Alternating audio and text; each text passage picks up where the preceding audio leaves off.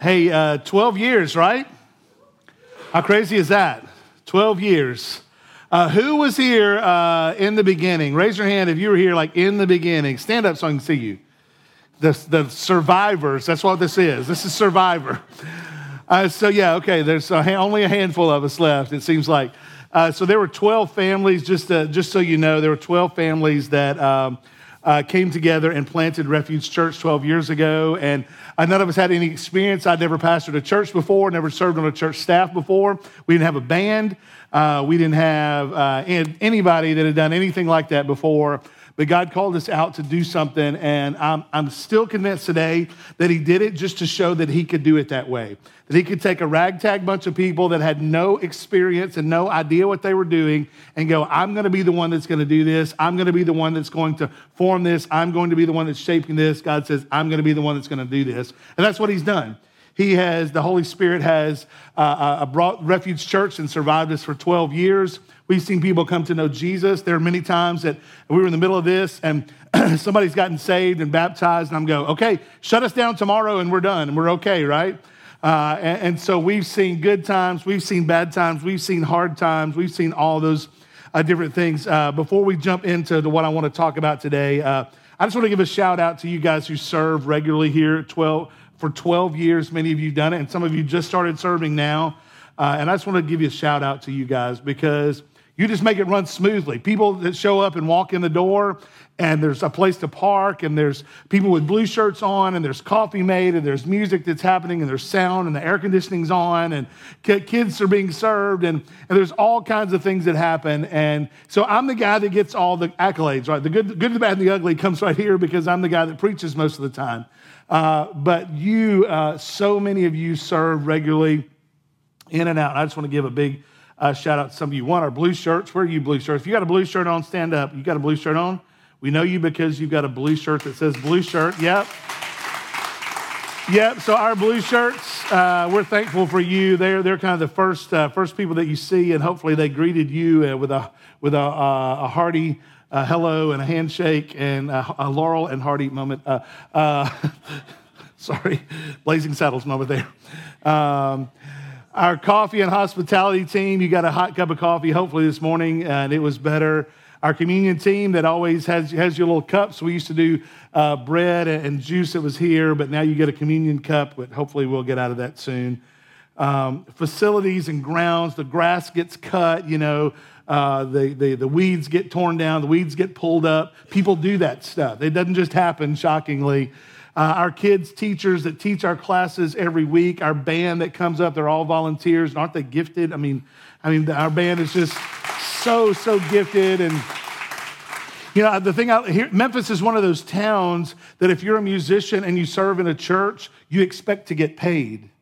I'm not even kidding. That at every other church that I'm aware of, at least for the most part, some musicians on the stage expect to get paid. So all you Refuge people, don't get that idea. But they get paid in other places. Literally everybody up here that serves is a volunteer. They go, man, God's given me a gift, and God gives me this gift, and I want to use it to glorify Him and encourage the church. And so all of these people are volunteers that serve in our bands. Our operations team that makes sure that the air conditioning's running and repaired, and Larry Lewis that cleans our building over and over again from time and time again, that you show up and it's clean and everything's in place where it's supposed to be.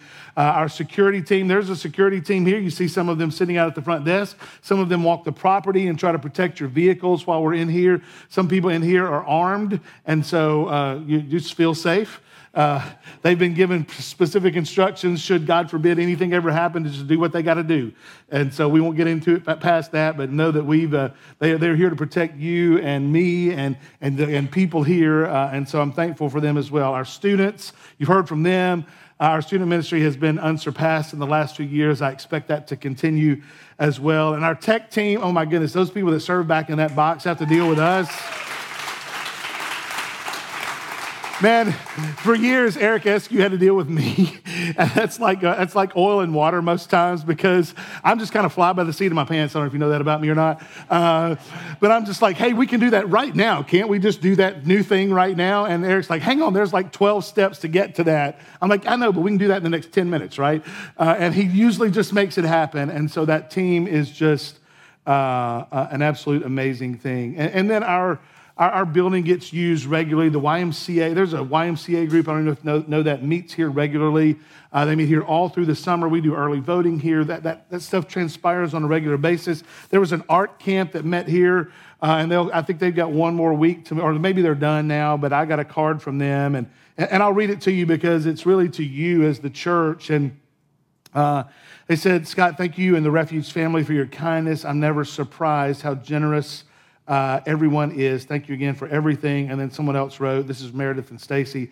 I can't thank you and the church family enough for letting us borrow the facility for our smart camp. And so that is part of just the ministries that we have that go on regularly. So I'm very thankful for that, for we get a chance to serve our community well. God put us here to serve people and to love people and to care for people.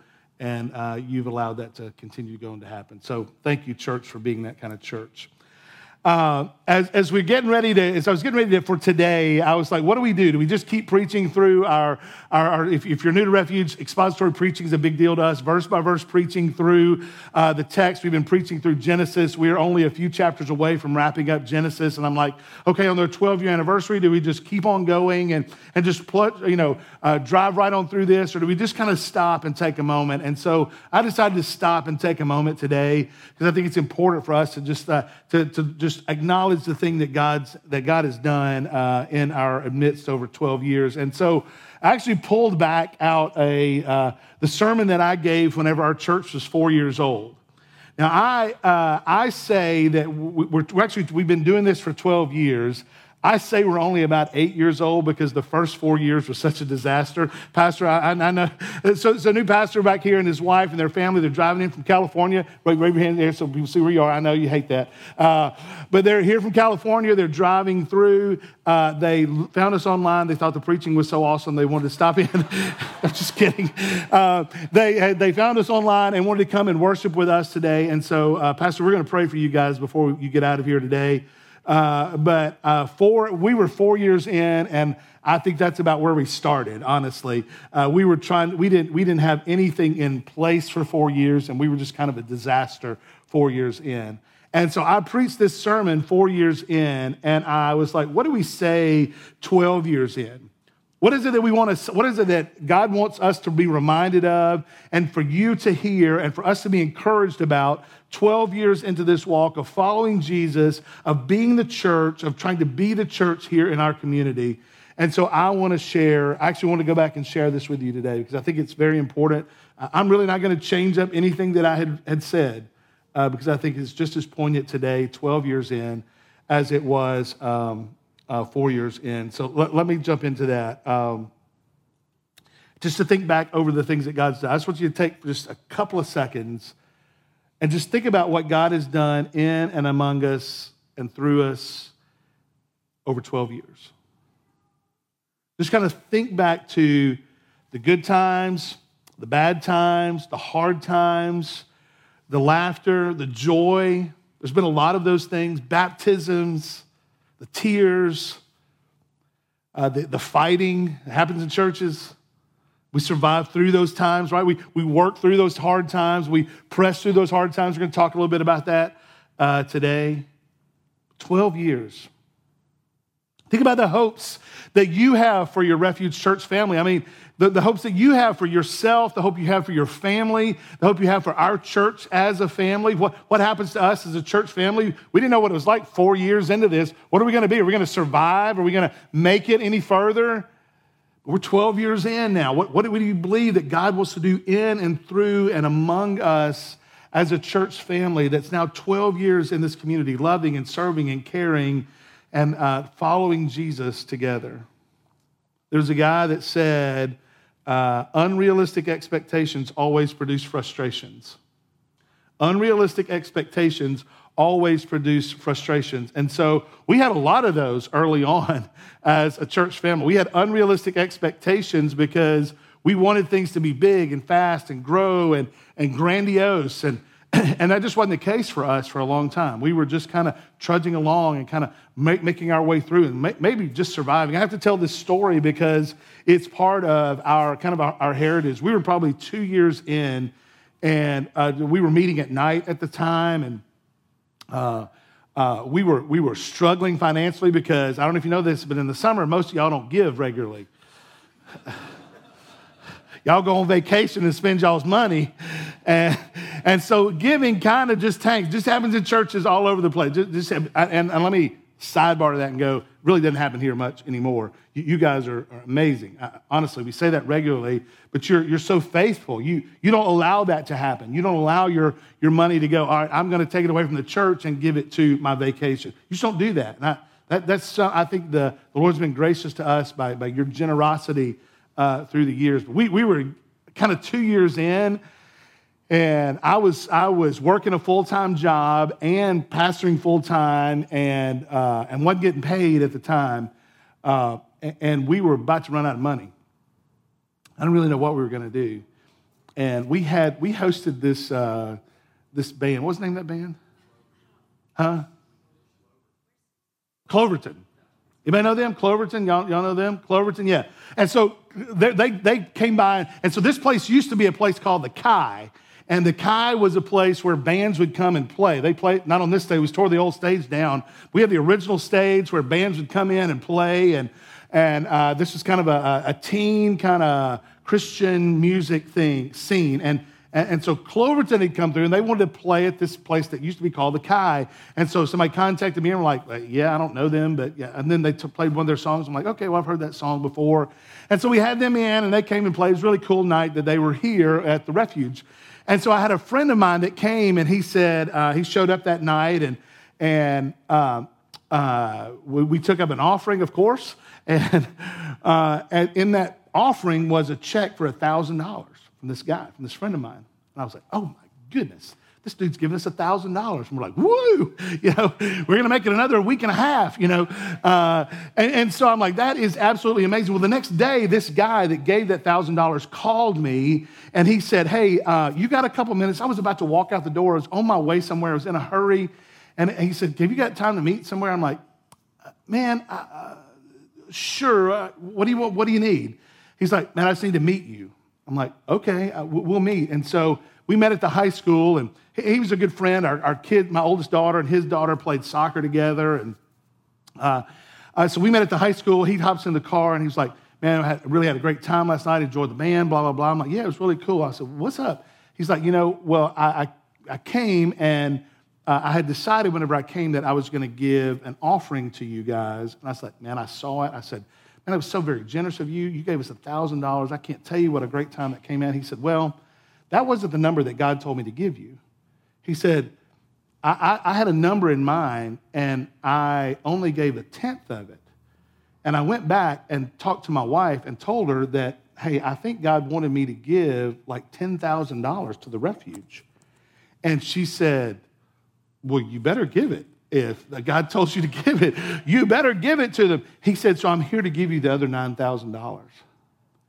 And I'm like, I was speechless. That just doesn't happen. And I was like, I could not believe it, but that literally is the money that sustained this church family through that summer. We survived because that guy was obedient to the Lord and gave what God told him to give. Now, that's not a story to entice you to give $10,000 unless the Spirit is moving and you do what the Lord says.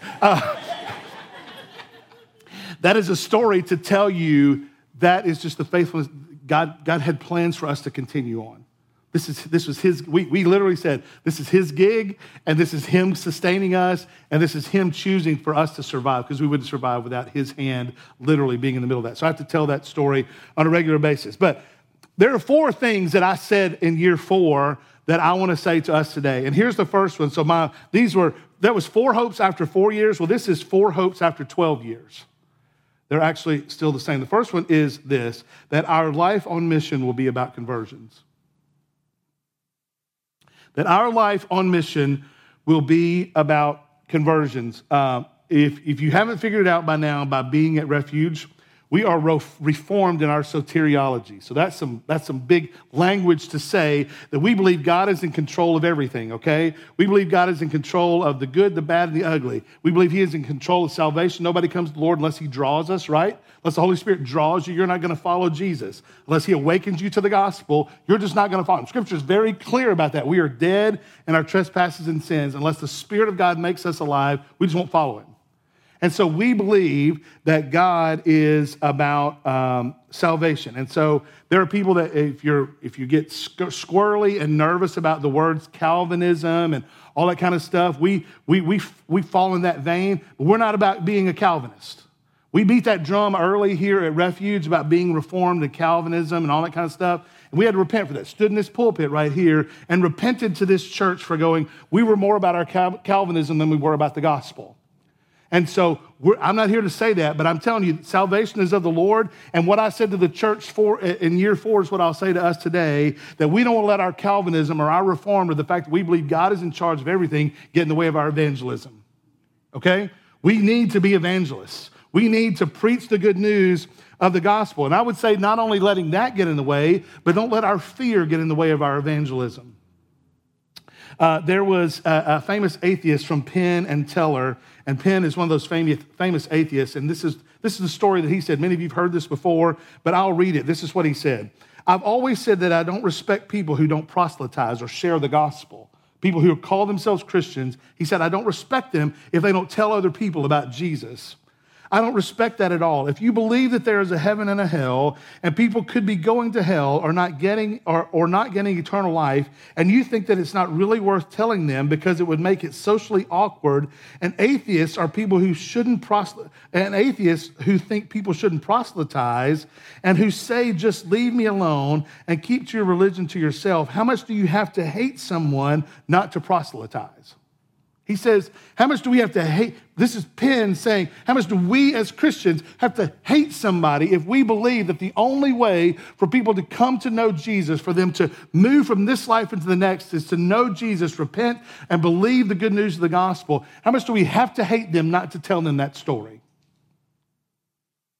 How much do you have to hate somebody to believe everlasting life is possible and not tell them that? I mean, if I believe beyond the shadow of a doubt that a truck was coming at you and you didn't believe that truck was bearing down on you, there's a certain point where I tackle you, and this is more important than that. And so Penn was making the point that we as Christians, and specifically we Reformed people, because here's what we Reformed people like to do. We like to study the Bible, and we like to get in thick, and we like to argue the fine points, and we like to point out the things in the Greek that just, don't line up with what the English says. We like to do all that stuff. Like, it's good stuff. Those are good academic things that we should do with one another. But our calling is to go and be good, is to go and be good missionaries. We talk about that every day. When at the end of this service, I'm going to say, hey, as you leave here, what are you? And you're going to say what? Missionary. And what do missionaries do? They tell other people about Jesus. We're going to talk about that. I would say don't be more reformed than the Bible. Your job is to proclaim the good news. We join God in what he is already doing. Romans chapter 10, verse 13 says this. For everyone who calls upon the name of the Lord will be saved. So we have that assurance. God says, everyone who calls upon the name of the Lord will be saved. How will they call on him whom they have not believed? And how are they to believe in him whom they have not heard? And how are they to hear without someone preaching? And how are they to preach unless they are sent? As it is written, how beautiful are the feet of those who preach the good news. But they have all not obeyed the gospel. For Isaiah said, Lord, who has believed what who has believed what he has heard from us? So faith comes from hearing, and hearing through the word of Christ. Faith, people come to know Jesus because we tell them, because we proclaim the good news about the gospel to them. Mark Driscoll used to say, you're going to need some Arminian moments if you want people to be saved. You're going to need some Arminian moments if you want people to be saved. And that's another thing, and I don't have time to get into, but basically that says that Arminians would say, hey man, it's dependent on us. We got to do this. So Driscoll says you're going to need some Arminian moments. You're going to need to tell people about Jesus if you want them to be saved. We need to see gospel-centered things in our conversation. Our gathering is good. It's good to come to this. You should come to this. Hey, listen, if you're here today, you should come back. I mean, y'all are from California, so I don't expect you to come back because y'all traveling. But if you're ever back through, come back again. But if you're here and you live in this area, then you should come back. And if not this church, you should go to another church that preaches the gospel every week. Gathering is good. Our gospel communities are good. We talk about that regularly. You should be part of a gospel community group. You can't live life in isolation as a follower of Jesus. We have an enemy that is, the scripture describes him like a roaming lion, seeking whom he may devour. And if you're out there by yourselves, I promise you he's going to come for you. He's going to try to pull you away and eat you. Not literally. He's going to try to destroy you. But we need you stay close to the pack, stay close to the herd, stay close to the family. So be part of a gospel community group. Being part of a gospel community group, and we do good things to one another, but good works does not replace good news. The gospel is about good news that Jesus rescues sinners. So our life on mission shouldn't just be about going to a gospel community group on Wednesday night or Sunday night or whenever you go to one. But it should be about proclaiming the good news that Jesus rescues sinners. The life-transforming message of the gospel. That's first. Our life on mission will be about conversion. Secondly, that we would be known for holiness, humility, and love for one another. Spurgeon says there will be three effects of nearness to Jesus: humility, happiness, and holiness. If we're spending our lives close to Jesus, then we'll be more humble, we'll be more happy, and we'll be more holy the closer we get to Jesus, the more time we spend around Jesus. Philippians chapter 2, if you want to turn with me there, Philippians chapter 2, verses 1 through 11, I want to read that. Philippians chapter 2, verse 1 through 11, this is what the scripture says. So if there is any encouragement in Christ, any comfort from love, any participation in the Spirit, any affection and sympathy, complete my joy by being of the same mind, having the same love, being in full accord and of one mind. Do nothing from selfish ambition or conceit, but in humility count others more significant than yourselves. Let each one of you look not only to his own interests, but also the interests of others, having this mind among yourselves, which is yours in Christ Jesus, who, though he was in the form of God, did not count equality with God to be a thing to be grasped, but emptied himself by taking the form of a servant, being born in the likeness of men, and being found in human form. He humbled himself, being obedient to the point of death, even death on a cross. Therefore, God has highly exalted him and bestowed on him the name that is above every name, so that at the name of Jesus, every knee should bow in heaven and on earth and under the earth. Every tongue should confess that Jesus Christ is Lord, to the glory of God the Father. Whenever I wrote this sermon in year 4, I don't know if you know this about church plants and churches that get started, but almost inevitably, there are little factions that start in churches. And people, it's a funny thing. We were a little church of like 40 people. And it was amazing how many people wanted to like gain power in a little church of 40 people. Pastor, I don't know if that happens in your church or not, but it's almost strange how that happens, where people were jockeying to like go, well, I'm the most important and I have something to say and I want to be important here and hey, look at me and all these kind of things. And so I can't tell you the number of rebukes that had to happen and the number of meetings that we had to have and the number of, this is not going to work out for you here because that's not what we do here. This is not about you, multiple of those kind of things. And I just want to say, thank the Lord that that's not happening here now. I'm so happy that you as a church are not trying to make much of yourselves. That we don't have to go, hey, look over here at me and wave our own individual flags, that if we're going to wave a flag, we're going to wave the flag of Jesus. Amen? Yeah, we're going to wave the flag of the gospel, that we're not going to wave our own flag trying to make much of ourselves. And through the years, through God bringing many godly people in here and some glorious subtractions along the way, come on, you can say amen to that, that sometimes that's just a good thing to happen. And so God has been very gracious to us. And so when we were talking about these things in year 4, there was a lot of that was going on. So I'm glad to say that in year 12, we just don't see that happening. And so I'm thankful to the Spirit for you and the way that you conduct yourself, the way you follow Jesus, the way that you want to be part of a church family that's doing something. And you're not here to try to make the name for yourself. We're here to make much of the name of Jesus. Paul said this: any encouragement, comfort, participation in the Spirit, affection, and sympathy, be of the same mind, have the same love, be in full accord, and of one mind. Do nothing out of rivalry or conceit, but in humility count others more significant than ourselves. That's what I want Refuge to be known for. That we count others more important than us. That we literally would give up ourselves, give up what we own, give up what we have, give up our lives, so that others can be made much of. So that others can come to know Jesus, so that others can be lifted up, so that those who are struggling that walk in this door, and I know some of you walked in, you're struggling today.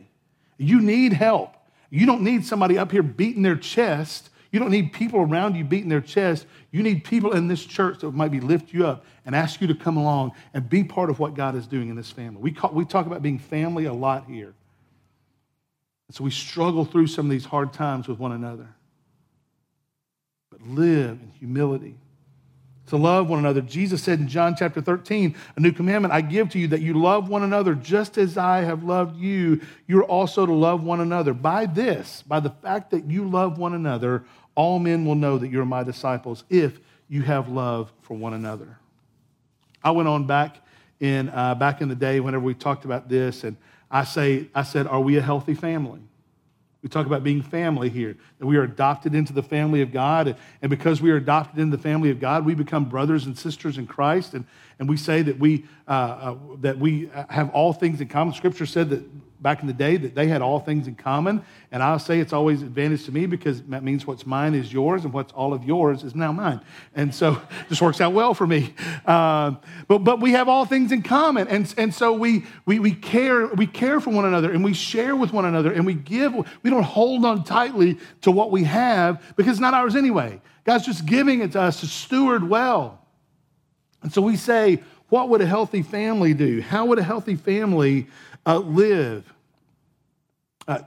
Paul wrote this in 1 Corinthians chapter 13. He says this: if I speak in the tongue of men and angels but have not love, I am a noisy gong and a clanging cymbal. If I have prophetic powers and understand all mysteries and all knowledge, and I have all faith so as to remove mountains but have not love, I am nothing. If I give away all I have and deliver up my body to be burned but have not love, I gain nothing. Love is patient and love is kind. Love does not envy or boast.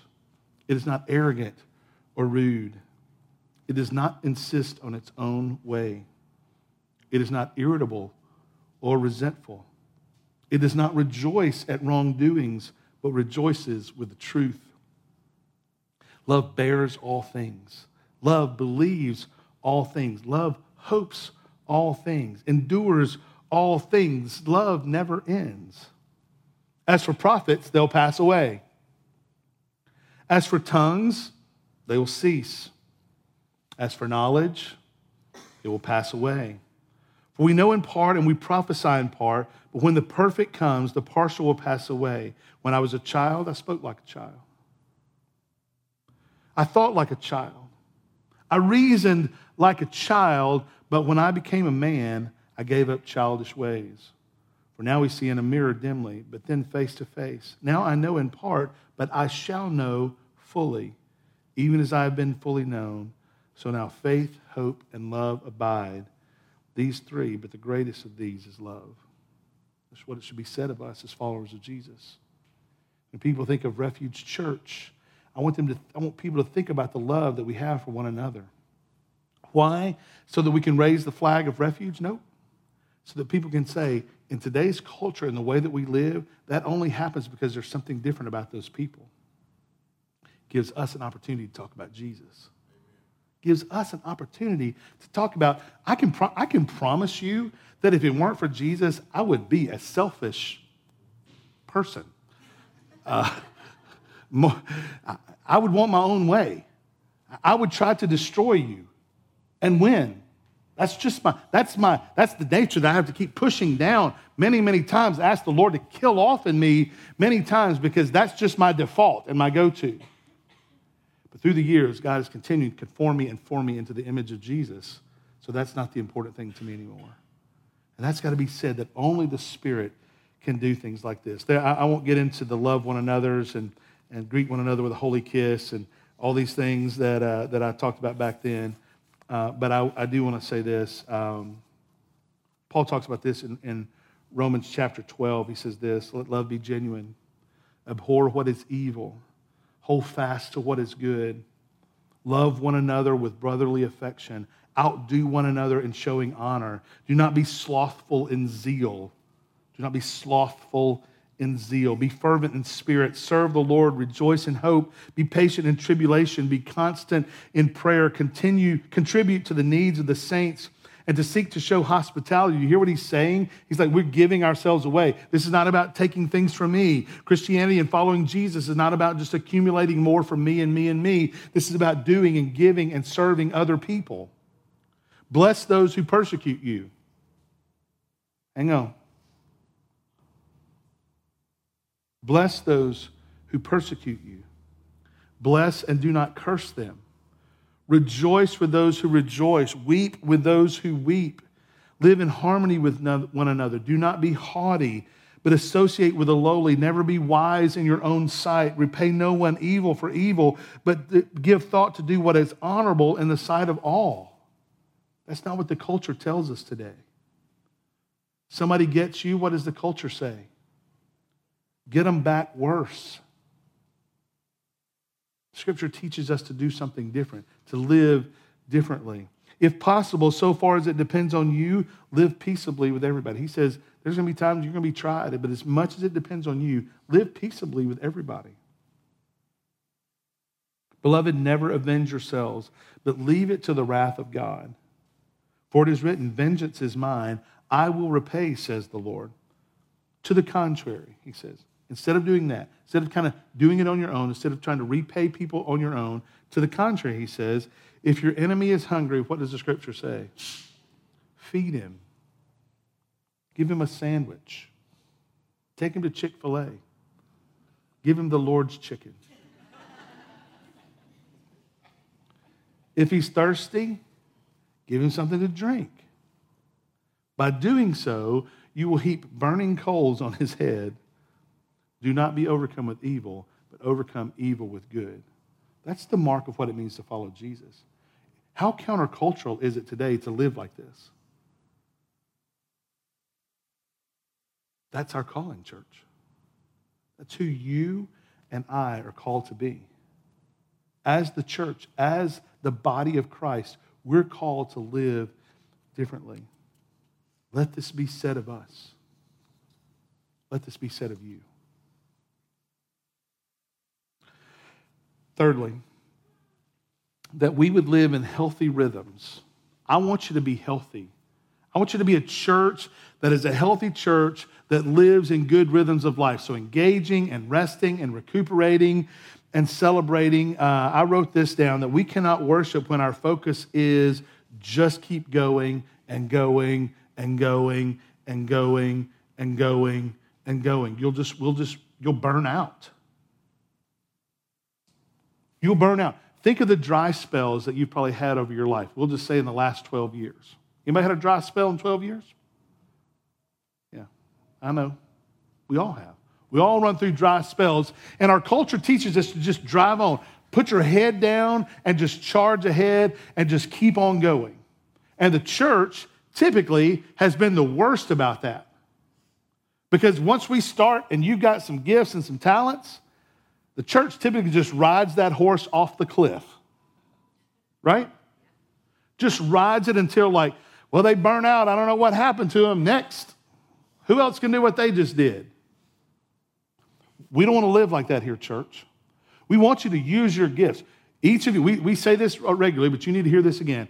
If you're here in this church, and this is your church home, or you're going to make this your church home, you've been given some type of gifts, some type of spiritual gifts, and God has brought you here to edify this church family together. It could be part of that list that I read out. It might be something that we don't even know that you're gifted at that this church needs, and God has brought you here to either begin it or make it better here at Refuge. And so you should use those gifts. You shouldn't sit on them. We need to know if you've got gifts and use them. I love the fact that people can sing and people can make coffee and people can sweep the floor and people can wear a blue shirt and people can talk to people and some people don't want to talk to people. I'm glad that some people hold babies and wipe butts and all that kind of stuff. I mean, I'm glad that people do that. That's a spiritual gift that some people don't have. But if you've got those giftings, then we want you to use those giftings, but we don't want you to burn out. And so if you're here and you're part of this church family and you're serving, you go, I'm about that edge, preacher. And tell us. We'll give you a break. We're not going to ride the horse off the cliff. We have dry spells, and sometimes we just need to rest and recuperate. Ministry is a marathon. It's not a sprint. We're not trying to sprint to the end. We're just trying to go. We're trying to run the race that's set before us. Jesus put a race set before us. We're trying to run that race, the race that he's given us. Don't run a different race. Run the race that he's given us. God will not bless our attempts to try to be God. You're not God. I'm not God. We're just trying to point everybody to him. So we're going to need to sleep. Amen? Sometimes the best thing you can do is sleep. Sometimes, listen, I say this too. On Sunday, we want you to come, okay? If you're watching online, pay attention. If we want you to be here. We want you to be here, and we want you to show up, and we want you to gather. But sometimes the best thing that you can do is sleep in. Sometimes the best thing you can do is to just roll over and pull the covers up and go back to sleep. Sometimes you need to do that. Sometimes you need to just go, you know what? I'm not going to make it today, but I am going to the biggest buffet today, and I am going to have one of those Sunday buffets because I just need to be with my family. We've been running the race and running 1,000,000 miles an hour, and we're going to do that. You know what we'd tell you to do? Go eat. You go, preacher, man, I need to take a vacation, but I don't know about missing. Man, take a vacation. Go do those things. But when you're not providentially hindered from that, man, come, be part of this. Come and sit in this gathering and sing at the top of your lungs. The band plays so loud, ain't nobody hear you if you can't sing. I promise you, just sing at the top of your lungs and just belt it out and sing and make a joyful noise unto the Lord. But sometimes we need to just sleep and we need to eat well. We need to exercise or recreate and go to the lake or whatever, get in a new boat you just bought and go to the lake or something. Sometimes that's just the best thing you can do. Let us be known as people that take care of our bodies. Sometimes you need to join a gym. There's a local one in Arlington that you should probably join. Probably. You need to take care of your soul. Yeah. You need to take care of your soul. You need to take care of your spirit. You need to take care of yourself physically. That's important for all of us. But lead you to live in healthy rhythms. And then lastly, if you'll hit that one for me, I'm off line up here. Fourthly, that we'll be a people who seek the interests of Jesus and not our own. There will be people that seek the interests of Jesus and not our own. We need unity in the body, which I'm so glad that we have now. It's good to be part of a church that people want to be around one another and enjoy one another and like to be together, and we're not backbiting and all that stuff's just not going on. And I love that. I love that that's happening. We need to celebrate the good things that happen in our body. We're doing that today. We're celebrating 12 years of being here. We need to find other reasons to celebrate. Let's be the most celebratory people. Christians, we say this often, Christians should be the most celebratory people that any of your friends know. Like, we should be the most joy-filled. We should throw the best parties. We should serve the best wine. We should also have the best celebrations of anybody, because we've got more to celebrate than anybody else. Amen? We should celebrate more than anybody else. And if people ask you why you celebrate, man, I'm just happy in the Lord. I've got neighbors that are having a birthday party, and we want to throw them the best party. You tracking with me, church? We don't need to just trudge through this life. Celebrate. There's joy in the body, encouragement in the body, and love in this body for sure. Paul wrote this to the church at Philippi. He said, I hope in the Lord Jesus to send Timothy to you soon so that I too may be cheered by news of you. See, Paul said, I want to hear good things that are going on around you. I want to hear the celebratory things that are happening around and what God is doing. For I have no one like him who will be genuinely concerned for your welfare, for they seek their own interests, not those of Jesus Christ. And so as a church, I want us to seek the interests of others. I want us to seek the interests of Jesus. What would Jesus want to be happening in Refuge Church today? He would want the gospel to be proclaimed. He would want us to love one another. He would want us to welcome in the stranger. He would want us to have open arms, and he would want us to open our homes up to people and say, come and be part of this. Hey, stranger, you who are by yourself, you who are new to a city, you who are trying to find your way, come and be welcomed in. That's how he would want us to live. Here's what I'd love people to say about each of you. You, whatever your name is, Scott, lives a lifestyle that reflects that he has been saved by the grace of God. I'd love that to be said about you. Put your name there. You live a lifestyle that reflects that you've been saved by the grace of God. That your heart has been made new. That the Spirit of God actually lives within you. That there's hope that surrounds you. That your language is seasoned with grace. That's what I hope he says about each of us. If that doesn't flow out of you, if that's not a regular part of who you are, if that's not, if joy and love and care and compassion doesn't flow out of you, you've got to say, what's happening in here? Have I been given a new heart? Does the Spirit of God live within me? Or am I just religious? Are you just religious? Or have you been transformed and changed by the life-giving message of the gospel? We talk about here, this golden ticket theology that people have. Some of you are new here. Golden ticket is that you think one day because you said some prayer somewhere along the way and got your golden ticket to heaven, that you're going to show up and you've lived your life any way you want to, that nobody can tell the difference in you and anybody else around you. You're going to show up when you croak one day and you're going to get to heaven. You're going to go, why should I let you in? You're going to go, boom, golden ticket. I prayed that prayer. Remember? That's what I did. But there's no evidence in your life that you've been changed. Don't bank on that. Don't bank on that. That's bad theology. The Scripture teaches us whenever we have been born again, when we have moved from death to life, we've repented of our sins, put our faith and trust in the finished work of Jesus, that he changes us. The Spirit of God lives in us, and we become different people. Don't miss that. Look, I said this in year 4. I'll say it again today. Ours is not the only way at Refuge. The way we do things, the way we live, how we sing and preach and gospel communities and all that kinds of, ours is not the only way. There are great churches in our city that don't do things the same way we do, and that's okay.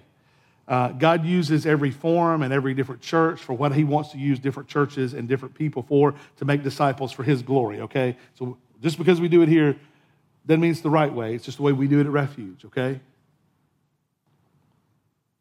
But that's the way we do it. Matt Adair says that the gospel is a gospel of giving and forgiving. The gospel is a life of giving. Let us be those people. Let us be marked by these things that I've just talked about today. Let us be marked by people that are different. Let us be marked. We don't have to be strange. I mean, some of y'all are strange, but we don't have to be weird. We just love and care for people. I hope that in the next 12 years of Refuge Church, that we continue to love and care for one another, that we continue to point people to Jesus, that we continue to invite the stranger in, that we continue to just put away the things that are not important in this life, that we make the gospel of utmost importance in our life, and that as we move forward 12 years, that we'll be people that are marked by love, that we love deeper, we speak sweeter, we give forgiveness like we were dying.